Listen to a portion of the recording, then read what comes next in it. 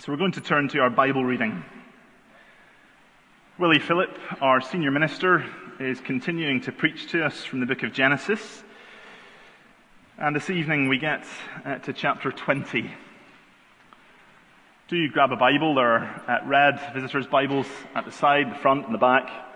Do grab one of those and follow along as we read together the whole of Genesis chapter 20.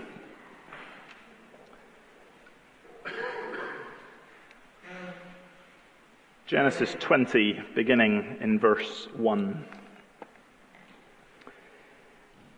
From there, Abraham journeyed toward the territory of the Negeb and lived between Kadesh and Shur, and he sojourned in Gerar. And Abraham said of Sarah his wife, "She is my sister." And Abimelech, king of Gerar, sent and took Sarah. But God came to Abimelech in a dream by night and said to him, "Behold, you are a dead man because of the woman whom you have taken, for she is a man's wife." Now Abimelech had not approached her, so he said, "Lord, would you kill an innocent people? Did he not himself say to me, 'She is my sister'?" And she herself said, "He is my brother." In the integrity of my heart and the innocence of my hands, I have done this. Then God said to him in the dream, "Yes, I know that you have done this in the integrity of your heart, and it was I who kept you from sinning against me. Therefore, I did not let you touch her. Now then, return the man's wife, for he is a prophet, so that he will pray for you, and you shall live. But if you do not return her, know that you shall surely die, you and all who are yours." So Abimelech rose early in the morning and called all his servants and told them all these things. And the men were very much afraid. Then Abimelech called Abraham and said to him, "What have you done to us? And how have I sinned against you that you have brought on me and my kingdom a great sin?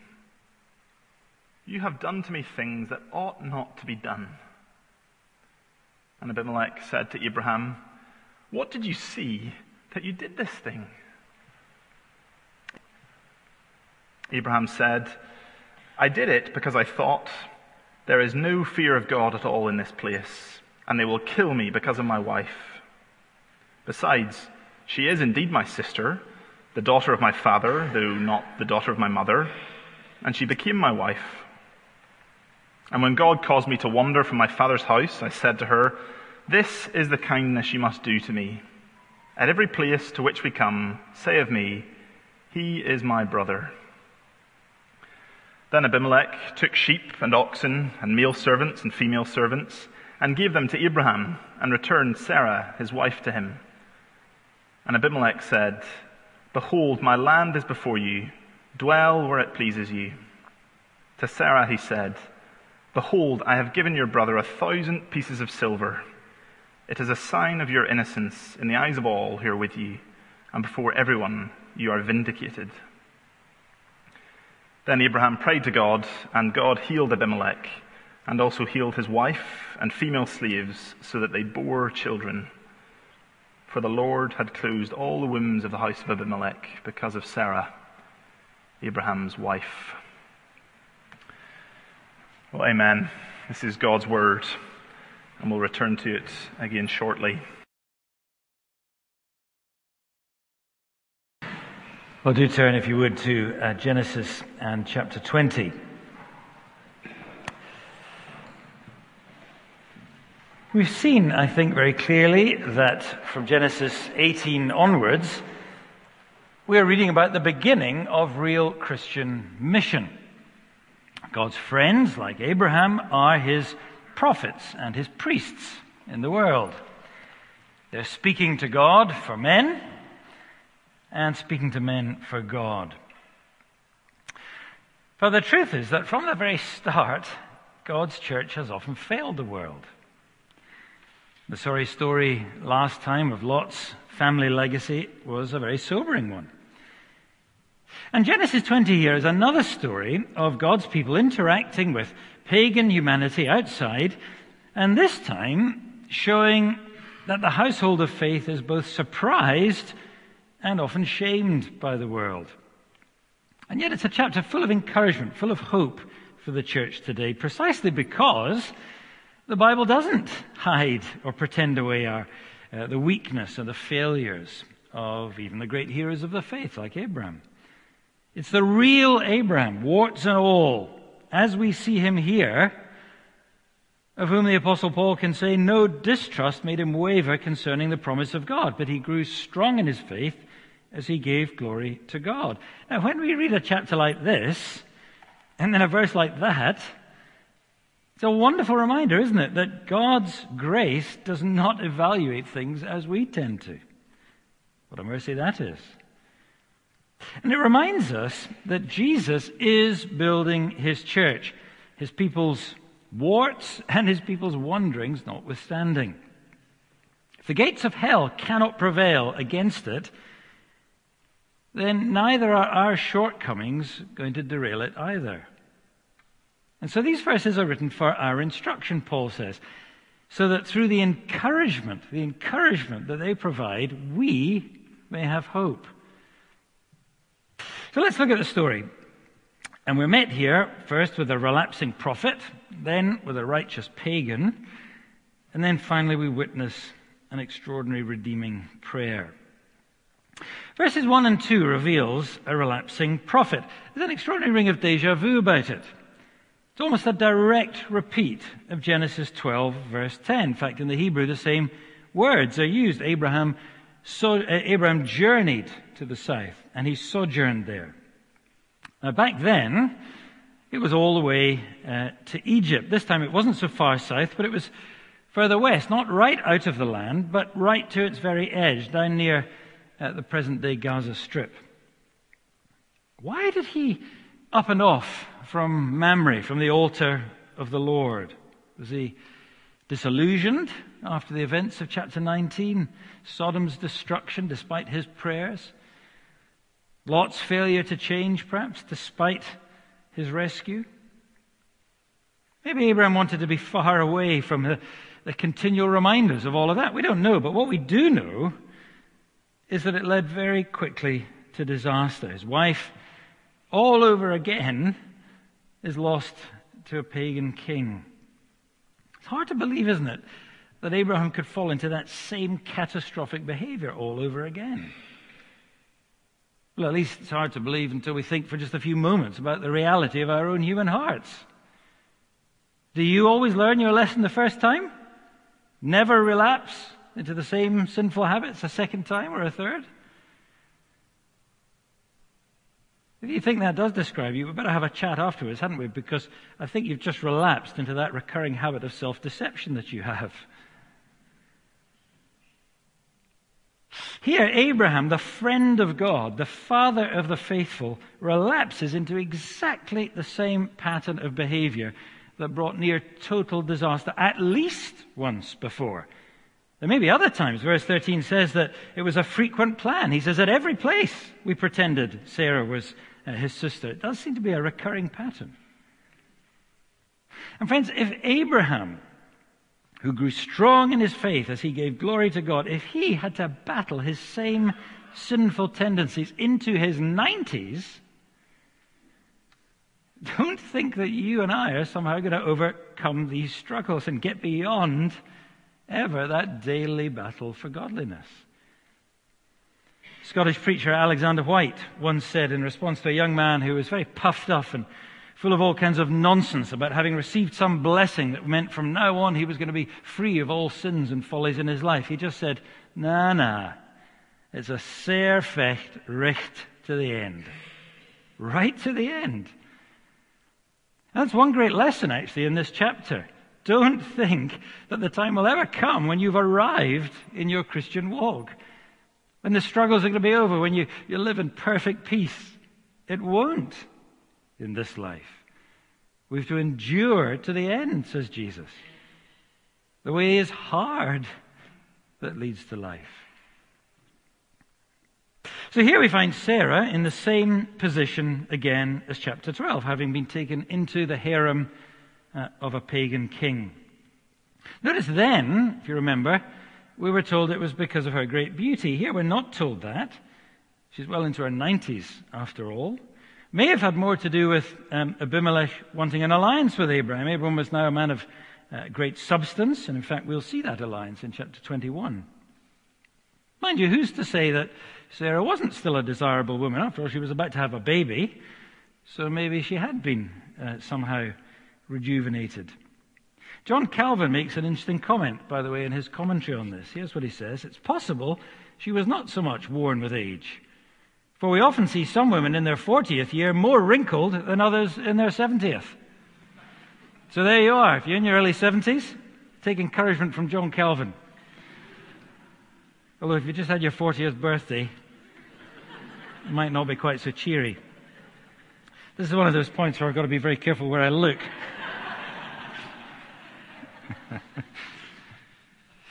But whatever the reason for what happened here, the real reason was Abraham's disastrous lapse and his lie, again, to the pagan king. She's my sister.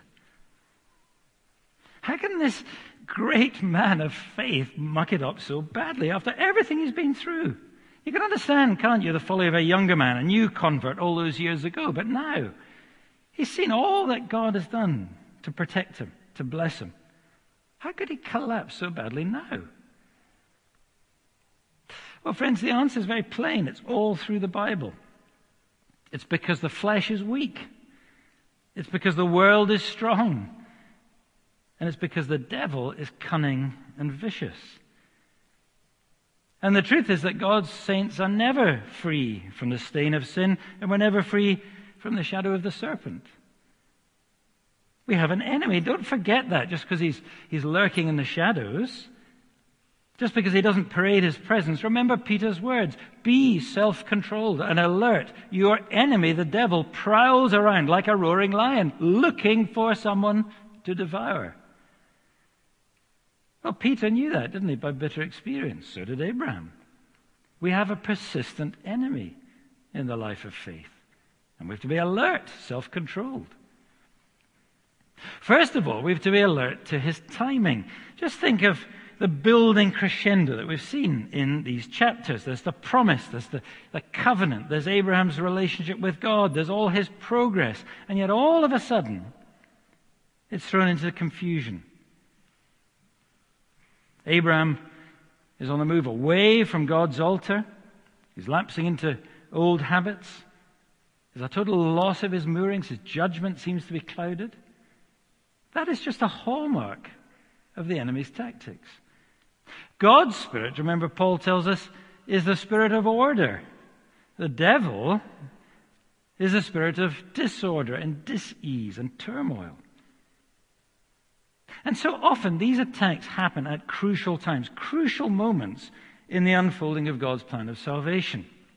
Here we are virtually on the eve of the birth of Isaac, the promised seed, the one who was utterly crucial to the whole purpose of Abraham's life and crucial for the story of the salvation of the world. Back in Genesis 12, the promise to bless all nations comes from God, and it's going to be through you, Abraham. In chapter 15, it's going to be through your own son. In chapter 17, it's definitely going to be Sarah's son. And in chapter 18, it's going to be next year. And we're almost at the climax of that whole story. And yet, now, disaster almost completely overtakes it. Because there is an enemy. And he attacks at crucial moments in the life of God's promise and in the life of God's people. Read the whole Old Testament history, and you find this pattern again and again. Think back to Genesis 12, when Abraham had just been called into the land. No sooner was he into the land, then he's almost out again in Egypt, nearly losing his wife and his threat to the land and to the promised seed. Think forward to Numbers chapter 14, the whole people of Israel on the climax of entering the land. And then there's a great rebellion, and they won't enter, and they go back to the desert for 40 years. Or think of Solomon and the very climax of the kingship in Israel, and at last Israel is a nation being a light to the whole world. And within a chapter we see Solomon ensnared by foreign marriages and pagan women, and utterly destroys the kingdom in the end. It's divided.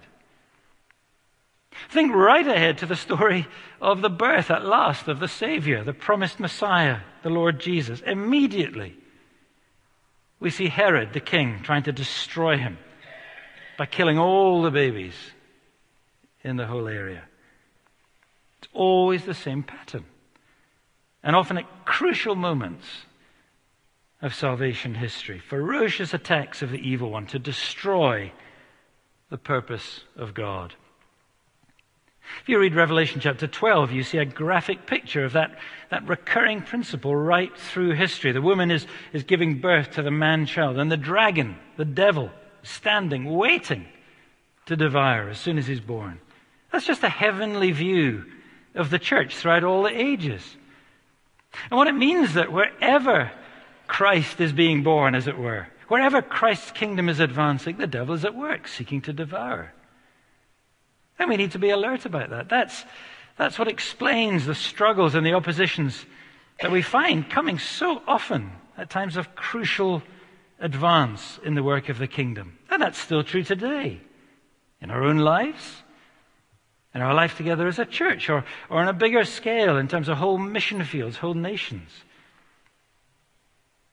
At crucial times in God's plan. And very often, just when God's people have been enjoying success and real fruitfulness for him. And that's what we see in Abraham's story. It's after the high point, isn't it, of that great response of faith in chapter 12. And he follows God's call that the debacle with Egypt occurs. It's after the high point of the great rescue of Lot in chapter 14 and the giving of the covenant in chapter 15. It's then that disaster with Hagar occurs in chapter 16. It's after his great intervention and prayer for Sodom in chapter 18 that we see this happening. And that's such a common pattern. Think of Peter, who warns about the devil in that letter. It was just after his great confession of Christ, wasn't it, in Matthew chapter 16, that the tempter suddenly grabs hold of Peter. And Jesus has to say to him, "Get behind me, Satan."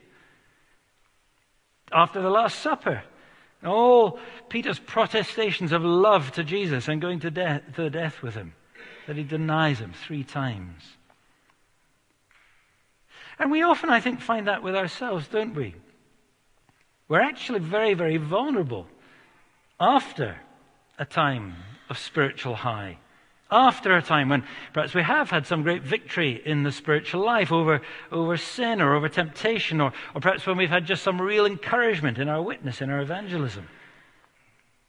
And often it's because, you see, after good things happening, we begin to rely on our experience of that and our feeling of achievement instead of our faith. And the devil knows, you see, he knows we're vulnerable, and that's when he comes. Think of Jesus. After the great high point at the opening of his ministry and his baptism, and heavens opened, and the Spirit descends upon him. It was exactly then that the devil came and brought fierce temptation in the wilderness. And the answer, you see, as Peter says, is to be alert. Not to despair, but to get to know the tactics of our enemy. Expect such attacks and resist them.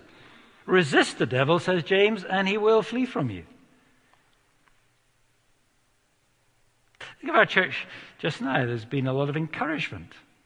We've had new believers come to faith. We've had new ministries beginning. We're looking forward to a very significant thing in partnership with beginning a new school. If I were the devil, I'd be sowing all kinds of seeds of discontent among people here in this fellowship. I'd be trying to get people to fall out with one another. I'd be stirring up jealousy and dissension. And to the bargain, I might be inflicting some of them with illnesses or with job losses or with all kinds of other things that just sow mayhem and discord. So that there's distraction at every turn. So that there's a loss of focus on the real task in hand of being the people of God in Christ, united for his gospel here. That's exactly what the enemy is up to, always. And we need to be alert, says Peter, not falling prey to his ways. And secondly, remember, Peter says we have to be self-controlled. That means we need to be wise not just to his timing, but to his methods. And the devil is a perfect psychologist. The devil has a PhD in human psychology and behavioral science. He knows exactly how to trip us up and how to trap us. He knows our personalities far better than we even know ourselves. And he will exploit our personal weaknesses. Abraham, you see, seems to have an irrational fear and a phobia about these foreign chiefs and his wife, despite God's specific promise to protect him, to curse anyone who came against him. But he made a habit, didn't he, of this deception with Sarah. Verse 13 says it's what he did wherever they went. So it shouldn't be surprised, should it, that even after 30 years and more of walking with God, he reverts to his old ways. See, if you give the devil a foothold, he will exploit it. Which is why Paul says in Ephesians 4, verse 27, do not give the devil a foothold. And that's just as true today still for us, friends, because here's the truth. Old habits really die hard. Our weaknesses, our personality flaws, they go very deep. And even the grace of God in this life will not completely remove these tendencies within us. It will be a struggle right to the end.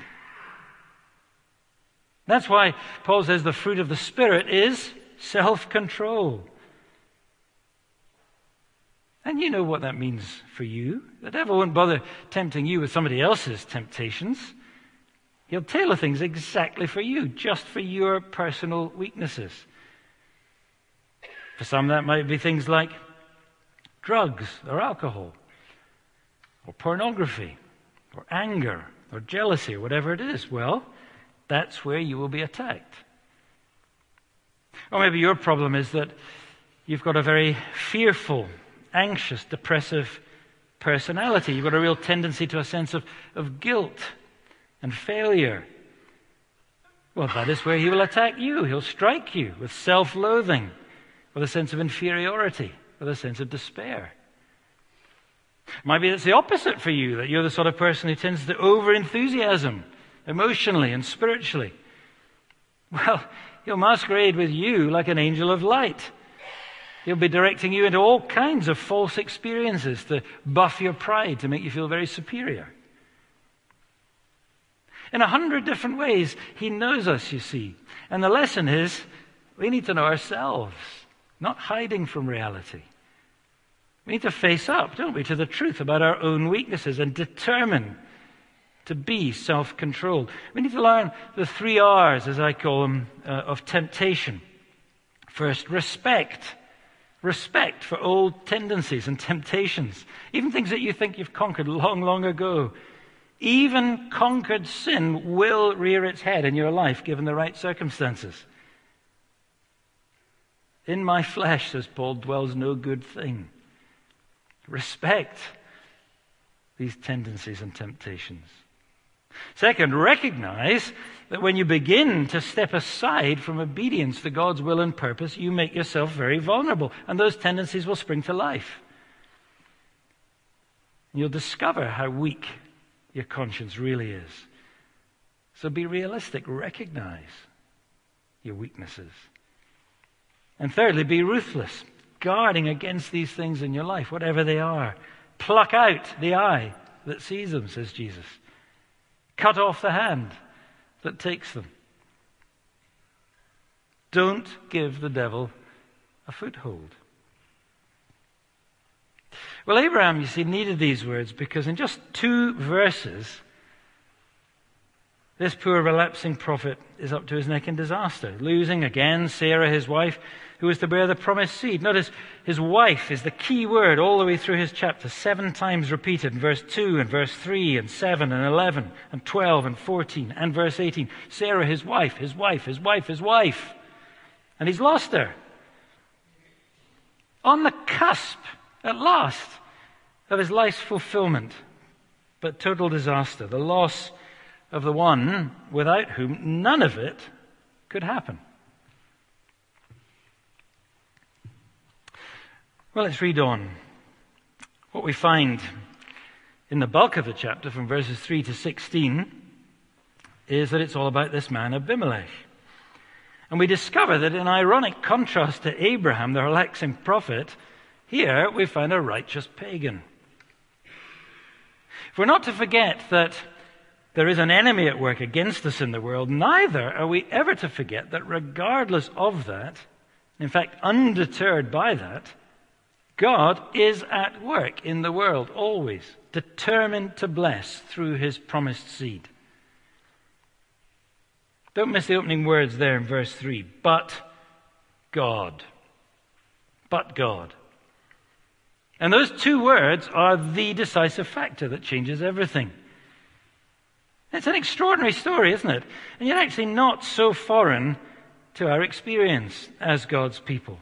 You see, we are the ones who often tend to limit God, to shut him in a box, to bring him down to our horizons. But the truth is, God is always much bigger than we think.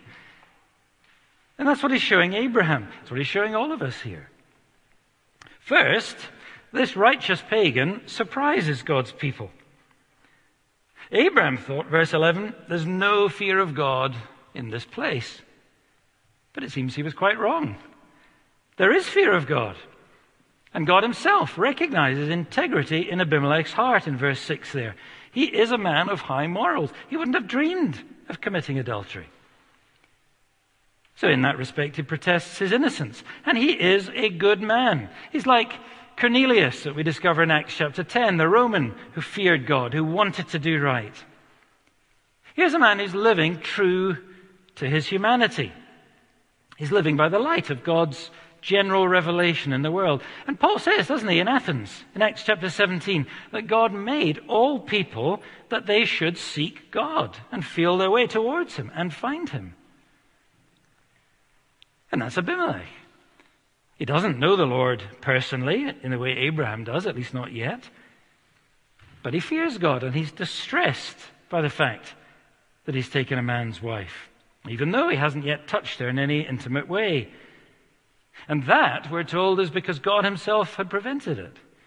I kept you from sinning against me, says God in verse 6, in a more terrible way. Probably, we don't know, but probably it was by inflicting some kind of disease on Abimelech, because verse 17 tells us that later Abraham's prayer heals him as well as his wife and his slaves. It may have been some kind of venereal disease that caused infertility and perhaps prevented normal relations. But what a surprise to Abraham to find that not all pagans are like the men of Sodom. That some of them are very fine people. And moreover, that God himself is already involved in their lives to restrain their sin and to bring them blessing. And notice the very genuine response this man makes to God. In verses 3 to 7, we read of this confrontation that God has with Abimelech. Notice that Abimelech gets the same gospel warning as did Lot and the men of Sodom. Verse 3, behold, you're a dead man. In other words, you're already ill, but you're going to die for your sin. But notice how differently he received this message. Despite his quite reasonable protestation of innocence, God tells him he's in real danger because he's taken another man's wife, even though he hadn't actually consummated that relationship. By the way, just notice how seriously God takes adultery. It's a sin against me, he says in verse 6. And Abimelech certainly takes God seriously. Unlike the men of Sodom, who treated God's warning just as a joke, and unlike even Lot himself, do you remember, who lingered even in the midst of the destruction. Look at verse 8. Abimelech is up at daybreak sharing the message with his whole house, and we're told they all fear God. And then in verses 9 to 16, we see a real and a true response of repentance and obedient faith, in spite of all the appalling failure of God's church and God's prophet. And here Abimelech confronts Abraham with his sin and listens to the pathetic excuses for his behavior. But here's the crucial thing. Notice this. He doesn't let that put him off. He responds to God's command. And verses 14 to 16 show us that that response is genuine. He gives Sarah back, he puts right what he's done, and he gives lavishly to Abraham. Verse 15, land. And verse 16, hard cash, 1,000 shekels. That's a huge sum of silver. 10 times, by the way, the amount that Moses specified in the law as the amount that was to be paid for a wronged woman in those circumstances. You can read that in Deuteronomy 22, verse 19. It's rather like Zacchaeus in Luke chapter 19, isn't it? Who met Jesus. And then he paid back 4 times over all the things that he'd done wrong. That's a real response to God, isn't it? You know, somebody's heart has been changed when their wallet's been unlocked. That's reality, not just words. I wonder what Abraham thought. I think Abraham was probably pretty surprised. Just like the apostles were. Do you remember in Acts? You could hardly believe it. They were amazed that these Gentiles, these pagans, received the word of God and received repentance to life, received the gift of the Holy Spirit. And we're often surprised like that, aren't we, when we see the most unlikely person come to faith in Jesus Christ. Their life totally turned around, totally changed. And inside the church, sometimes we can hardly believe it. So this righteous pagan really surprises God's people, but he also shames God's people. Abraham is guilty, isn't he, of total misjudgment of this man and his people. And he's shown up very badly for it. In fact, Abimelech is more righteous than he. He's the one who is shown to be caring for all his people, interceding to God for them. Verse 4, Lord, will you kill an innocent people? He's interceding just like Abraham was back in chapter 18 for the people of the city, for Sodom. Well, here, Abraham just seems to be thinking only of himself. See, he was shamed by his misjudgment of the world, and also by forgetting his own calling, which was to be a blessing to people just like this, all around him. And yet sometimes we are like that in the church, aren't we? Some Christians can become so inward-looking, so horrified at the pagan world round about. We think it's all like Sodom, that it's all irreversibly lost. And they just don't really have any expectation of the gospel to produce change. They want to hunker down in holy huddles and just bewail the evil outside, assuming that there is only utter godlessness all around.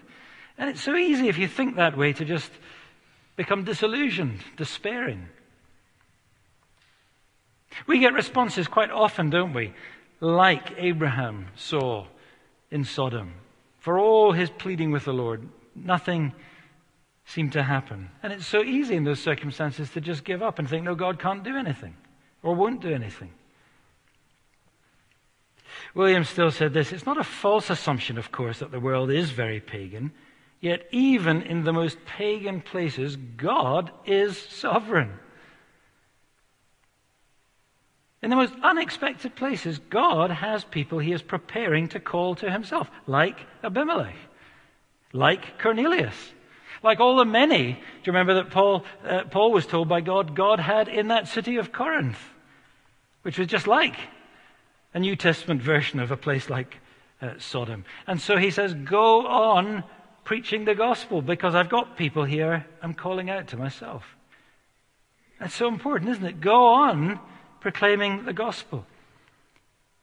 Because although the world does often shame the church and surprise the church by its behavior, which is often better, higher integrity, nevertheless, here is the thing, the righteous pagan still needs the church. It's not enough, is it, here that Abimelech is a good man, that he's honest, that he's upright. God recognizes that. But he has sinned against God all the same. Even though God had mercifully kept him from worse sin, he's taken a man's wife. That isn't just immoral. God says it's a personal sin against me.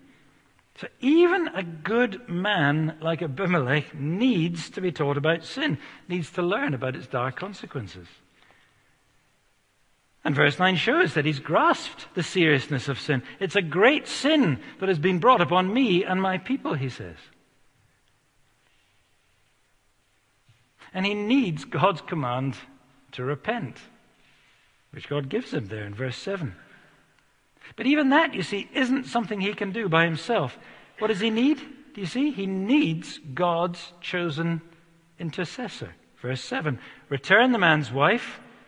That's a mark of real repentance in obedience to God's call. And receive what only this man can do for you. Receive life through his prayer. You see, there's only one way of salvation from sin against God, even for a fine man, even for a righteous man like Abimelech. Only one way. And it's a very humbling way. Verses 9 to 13 are there to remind us that. Here's a king. Here's a king who's showing his shock, really, at Abraham's behavior. What have you done? Why did you do that? And yet God says to him, you must bow down to this man, who is my ambassador nonetheless. And only in that way lies your salvation. I think that was very hard for Abimelech, don't you? I think that was very, very humbling. Rather like the story of Naaman, remember? He had to swallow his pride and bathe in the dirty water of the Jordan River, even though he was a prince of Syria. But God says, I am the Lord, and I only do things one way, my way. And Abimelech takes the gospel seriously. He takes God's command seriously. He obeys God. Not, alas, helped by Abraham and his conduct, but despite it. Not because of Abraham's witness, but because of God's command of truth. And you know, that might well be a message for somebody here today, because you may feel that the church is full of all sorts of people far worse than you, and that you're far better behaved, far more upright than they are. It may well be that that's the very thing that stops you from becoming a Christian. But you see, that's not the issue. The issue is God's command. You need the church. The old Saint Cyprian was absolutely right. Outside the church there is no salvation. Because for all the church's faults, and we can't deny that we are often, as the Church of Jesus Christ, utterly shamed by the world.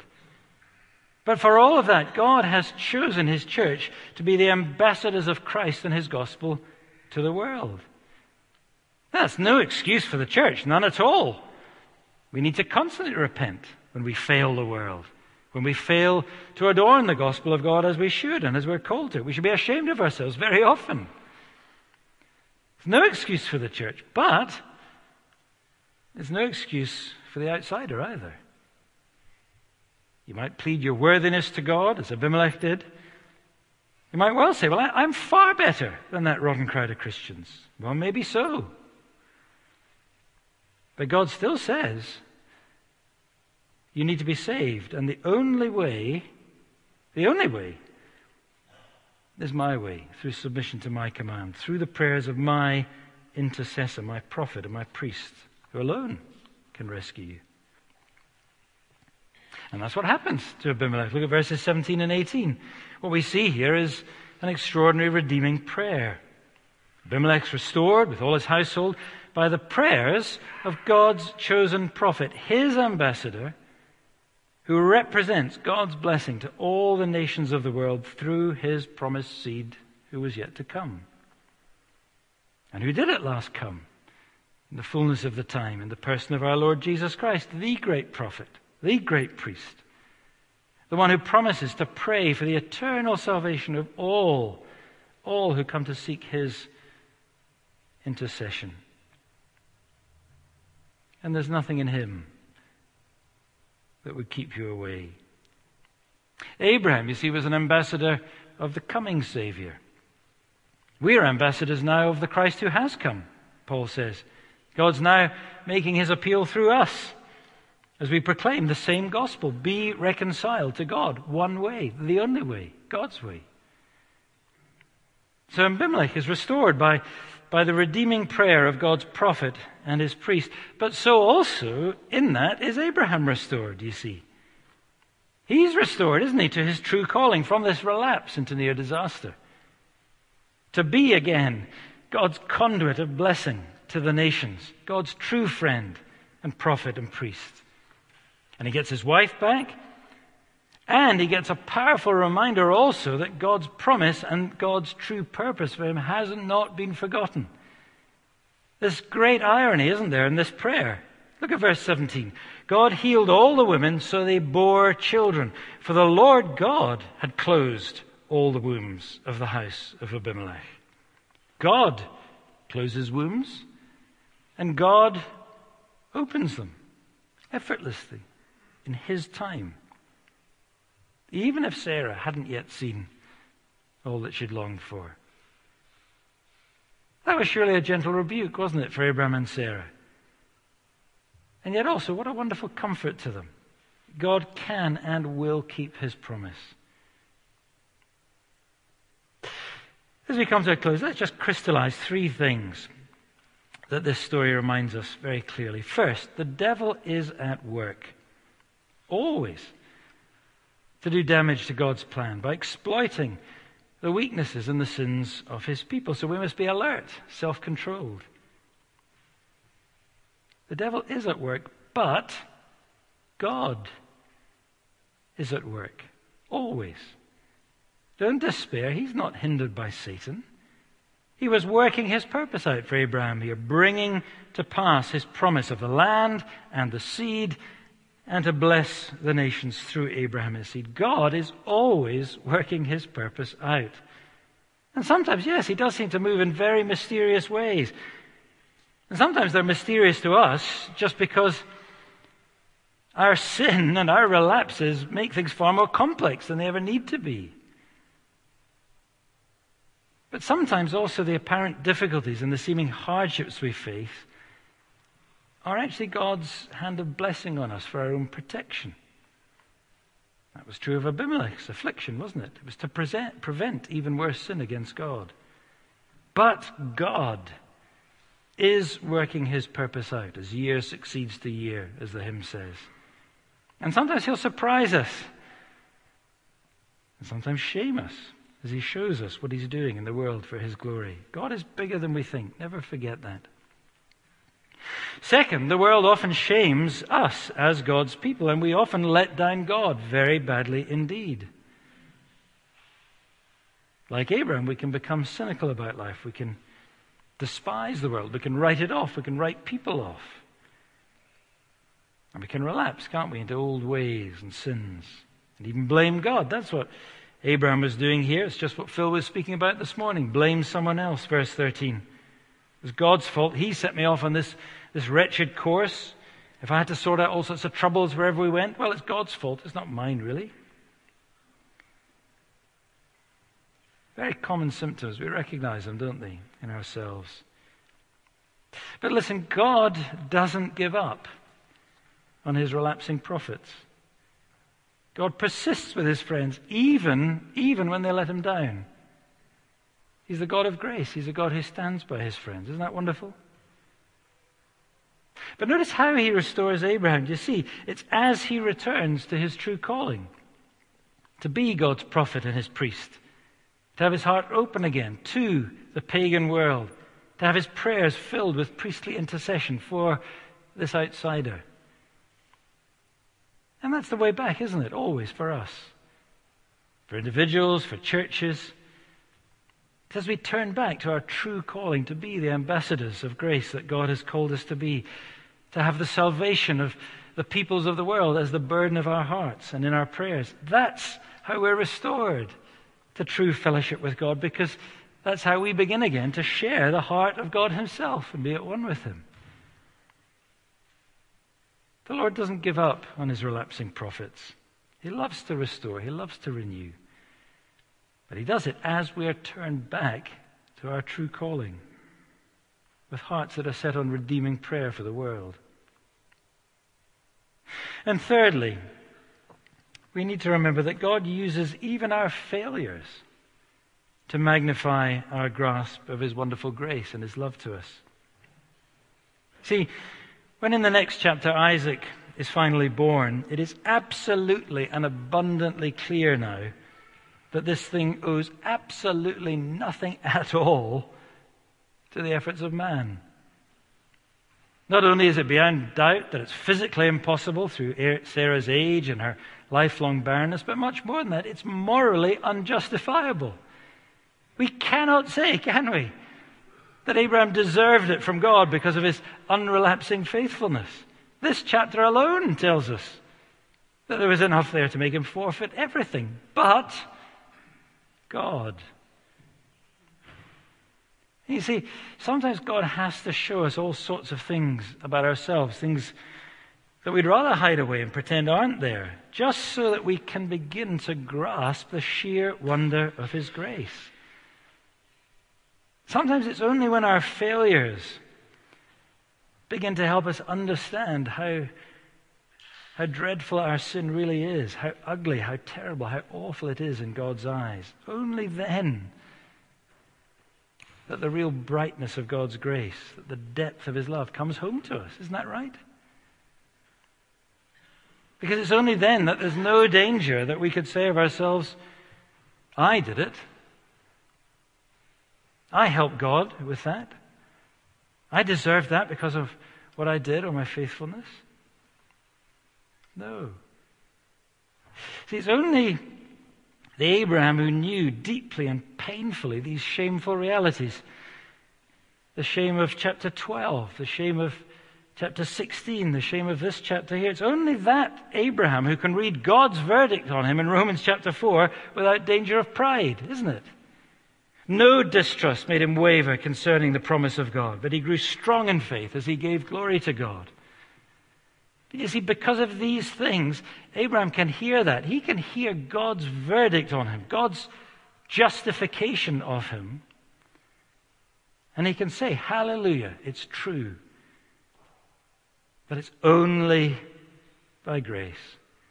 It's only by the amazing grace of God my Savior that that verdict can be spoken of me. So friends, when we ourselves are shamed and surprised by the world, as alas, too often we are and will be, in our many relapses from our calling, in our many failures and mistakes. When we find ourselves in those places, remember God's amazing grace. And let that bring you to repentance, but also to rejoicing. Rejoicing in that grace of a wonderful God and Savior. Even in our folly, God is at work. I will build my church, says the Lord Jesus. And if the gates of hell can't stop him, then neither can your sins, neither can your relapses, neither can my muck-ups and my mess. Relapsing prophets, well, we're all that far too often, aren't we, alas? But we're his relapsing prophets. And that changes everything. Let's pray. Lord, we thank you that we are yours. We thank you that our shepherd, our creator and ruler and judge and king, that he is the King of love, whose goodness never fails, even though ours so often is so lacking. Forgive us, Lord, our repeated failures, and restore us, we ask, to serve you as we ought. And we ask it for thy great name's sake. Amen.